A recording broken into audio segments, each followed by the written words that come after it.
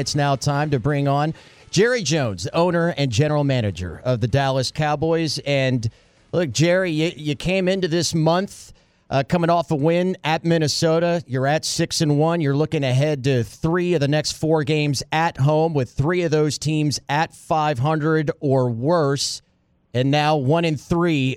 Can you give us your level of frustration with what has transpired with this group over the last 3 weeks? Well, I've quickly gone to what we all should be doing for the most part on Thanksgiving, and I'm looking at the best parts of where we sit. I'm very disappointed that we these last 4 ball games have evolved the way we have. On the other hand, I'm going directly to how things look as we get into the last 6 games and hopefully into the playoffs. You have to look forward. Yesterday's is dead as Napoleon. It's gone. And so we have to look at how to improve. And the sky is not falling. When you look at the 6 games ahead that we have, the cavalry is coming. We've got to take a deep breath and remember that when this time of year is normally when you're dealing with attrition, you normally are dealing with a depleted situation in your personnel. Here we come with fresh legs and a healthy Randy Gregory, DeMarcus Lawrence, to go along with Michael Parsons to create some problems for the offenses that we're going to play. And they're coming in quickly. We've got Gallimore that should possibly have been a starter from day one for us, and that we've got coming in. And I'm talking about on the defense now. We've had a lot of young guys play, and I'm not just trying to arm wave, but they have played and got a lot of reps in. They'll be a lot better for it as we get on into the last 6 games. So I do see the ingredients for improvement. Now, names, but more than names, but you've got to really make sure that we realize where our shortcomings are, and I believe very candidly that those are so obvious. We went into that game yesterday to put pressure on that quarterback. He's outstanding when he's not pressured. And while we had some pressure from time to time with Parsons and some from the interior, we just didn't get the kind of pressure you have to get on him. We went into that game wanting to run with our running game being a dominant part of it, and we didn't get that done. I see ways that we can get it done because the better we play on defense, the more opportunities it'll give us on offense. Yeah, we've been talking about it a little today, and I brought up the fact that the last 2 Super Bowl winning teams had gone through stretches in the season that were somewhat similar to what you've had over the last 3 weeks. How much of that will you try, or will Mike McCarthy maybe try to instill in this group where you are moving forward? Well, I think that I can remember a Thanksgiving game that Leon Lett, one of my favorite people, Coach Leon Lett for us, but we were on Thanksgiving Day and playing Miami. He slid through the end zone inexplicably, hit the ball, it goes out, they beat us, and it looked like the sky had fallen, and we won the Super Bowl.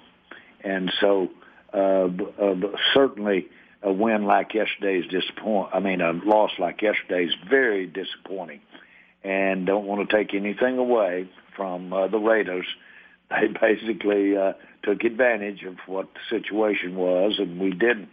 But still, when you look at really deep down how we're going to approach New Orleans, how we're going to approach 2 games with Washington, Philadelphia, the Giants, and then look at Arizona, we've got some good options and can win those games, and not one of them that we're not capable of winning. Well, that's that really in the NFL, where no one expects to go undefeated. Everyone understands how even these teams can be, especially personnel-wise. The wild card is usually availability. the injury factor. We look good there on the injury factor at this point. Jerry Jones with us here on 105.3 The Fan. Jerry, one of the big stories yesterday, the penalties. And I got a bigger picture question as far as the pass interferences are concerned, not necessarily specific to yesterday. But when I watch the NFL every week, there are inevitably games that I don't want to say are decided by a big pass interference call, but significantly impacted. It's the most impactful penalty this sport has. I know it's not easy for referees to officiate that particular interaction between a defensive player and a receiver.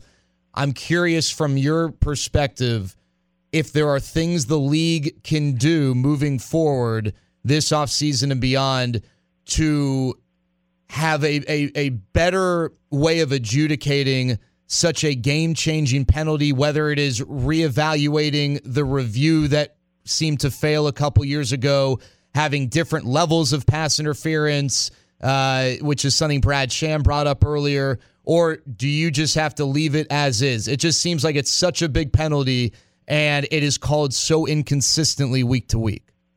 Well, look at the overview. The thing that is always hovering over is, do you want more offense or do you want to help the defense in terms of the game, how you want the game? The game itself, I think, has never, ever been more entertaining since the 30 years I've been involved in the NFL. And this has always been the topic, if you will, about how to structure the penalties that we have right now and how they're called. Frankly, were on the books when I came into the league. All they did was enforce. All we're doing is enforce them. It's always been that you couldn't touch a receiver after 5 yards down the field. It was just called differently. Remember the old baseball behind the plate umpires were talking, and one says when it's a strike, he said, cuts that corner, he said, I call it a strike. I call it. And the other one looked at him and said, when the ball comes through there, no matter where it is, if it's a strike or a ball, it's up to me. I call it. And so there's no such thing as it. It's how we call it. And yesterday we had a game that probably will have more viewers than any game other than the Super Bowl. And that game was, frankly, decided. It really wasn't biased, but it was decided by an understanding of how the game was going to be called. And when you realize that ball was probably going to get a pass interference call when it goes down the field with any contact at all.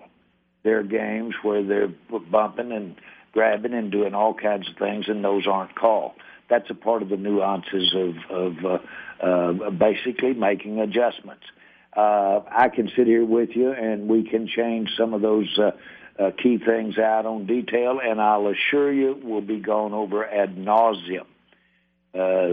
Stephen is on my son Stephen is on the competition committee, and they'll take this issue, and they will look at literally now thousands of plays and come up with how to go forward with the idea in mind. How much do we want to move the game as to being able to have plays, have scoring, really have the scoring be where we want it to be in the league? You have to have, usually in a drive, you have to have a play of 20 yards or more. Those big plays are a big element. You can't have usually a penalty that is 5 yards or more, 10 yards. That usually sets you back. Those are facts. Well, if you create those big 20-yard plays by just throwing that ball downfield and you're likely to get a penalty, that's the way to play the game for that group of officials. It's just something that will always be a subject when we're trying to look at how the game goes forward. You know, on our offensive line, for instance, years ago we let those tackles put a foot back. It used to be the tackles you had to have your feet, both of them, right on the line of scrimmage. Now you can line up at an angle. Well, that really assists the tackles in protecting the quarterback. We did that for better offense. We did it to protect the quarterback. Jerry, I know that the game is not ever boiled down to one play, but one of the things we've discussed this morning, that 3rd and 18 pass interference, seemed like perhaps that was a situation where that particular defensive play call didn't make a ton of sense with one safety as opposed to two, being in man as opposed to zone. I'm not sure how much time you've had to maybe evaluate that particular play and discuss it with the coaching staff or not, but did you feel like that play call in that 3rd and 18 situation put the defense, and specifically maybe Anthony Brown, in the best position to succeed? Yeah, since we got the call, then that's logical. But play back, play soft, and try to hold them in that. Try to hold them within that 18 yards. That was especially the way the game was being called. You could second guess that call. Okay. Yeah, curious on that because, you know, what we see on the television end of it, or whether you're in the stadium and seeing how the game is played out, you know, having man coverage is allowing you to maybe come after the quarterback. Was it maybe a frustration on your end that what you have seen from this group and getting after the quarterback wasn't as effective yesterday? Yeah, you know, on play calling, defensively or offensively, different play callers, some are more emotional than others, the play callers, and some will take what's happening to them, and they will react sometime with less logic and more emotion. And you say, well, I don't want that guy flying the ship for me. Well, yes, you do. Those are the kinds of things, the human element of this thing that's making the game the great game that it is. And, for instance, before a game, you will see data on the coordinator or the play caller and his history of what happens when he gets hit by a big play. Then he will loosen up or he will tighten up. And it's an emotional thing, not necessarily the thing that statistically makes the most sense. And so you've got a chess game going on here between the personalities of play callers. Now, what's my point? My point is that those nuances that are going on out there in the right defense, right offense, it's not just execution, it is scheme. And sometimes the scheme is dictated by the personal characteristics of the play callers. Hey, Jerry, one of the things we discussed earlier was that the loss yesterday is going to make it very difficult for the Cowboys to come away with the top seed in the NFC. And this year where only one team gets a bye, perhaps there's more of a delineation between the first and second seed. And that doesn't guarantee anything. But the other thing we talked about is the parity perhaps in the NFC. And I don't know if you've watched so closely that you have your own power rankings, but is there a particular NFC team that strikes you as one that might present the biggest challenge? Or how would you assess the NFC at this point and some of the teams that could stand in the way of where the Cowboys want to ultimately go? Well, I'm going to make my comments based on really this place we find ourselves. Maybe like you would if you were looking at Tampa this time last year, who ended up being world champions. You might not have picked Tampa in your top 4 or 5 last year at this juncture. There is a lot to be determined here on the strength of these teams. I think the number one thing is the availability of your players and key players. People that, teams that lose their quarterback, obviously, between now and the playoffs and in that area are going to be more handicapped and should. I don't know which ones those are going to be, if any. But you can go right down through the positions and make that. I think that's the single most important ingredient is what personnel you have available when you get to the playoffs. And obviously how you're playing invariably through the course of a season. Teams get shut down in what they were doing well weeks earlier. And that's a part of the journey or the competition of the game. And so you'll have a team doing something right now that will begin to do something else. They'll start gelling. They'll get some personnel back. And I could answer your question then when we played those last two games of the regular season. It's a moving target, completely legitimate to be sitting here talking about which ones would try to avoid in the playoffs. You can do that, but you got to realize that's going to change. Invariably, it will definitely change. Last thing, Jerry, a lot of people have asked us about CeeDee Lamb, and I think you might have addressed this yesterday, but I know not everyone was able to hear or read what you said. But what could you walk us through why CeeDee Lamb was, I guess, apparently cleared, but ultimately did not play, and why that was the best decision for him in the short and long term? Everything that CD showed, if you will, his symptoms, his practice, everything passed our trainers and our doctor's protocol. There is a third input, and it's a arm's length protocol, and that's what he didn't pass. The third, and that's a medical person, a doctor, and he looked at it and advised that he not play. Jerry, we know you're very proud with what the organization and what you've all been able to do with Salvation Army and everything that transpired that leads up to Thanksgiving and into the holiday season. To you and yours, happy Thanksgiving and congratulations on that level of success despite the loss yesterday. I want to thank, it has been 25 years since we took the red kettle that in its own way is a part of America, and that the Salvation Army has been using as an extra bump in what the Salvation Army does as Santa Claus. And we put that on television and attached it to that game.